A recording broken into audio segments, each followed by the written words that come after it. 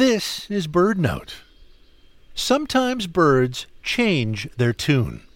For example, white-throated sparrows in many areas have shortened their songs in just a few decades.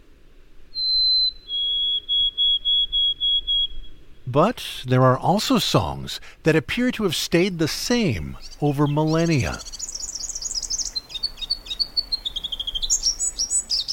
Several related species of sunbirds in eastern Africa live on isolated mountaintops, also known as sky islands.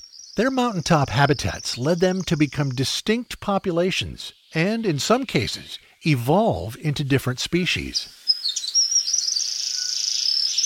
But researchers found that two populations of one species, the forest double-collared sunbird, still have nearly identical songs, despite having separated into different mountains at least 500,000 years ago.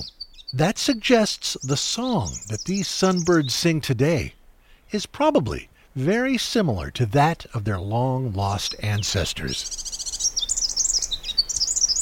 The findings show that there are good reasons for a species to keep singing the same old song. Having a unique and stable song helps birds recognize members of their own species, even if their ancestors split up long ago. So, if a tune works, don't change it. For BirdNote, I'm Michael Stein.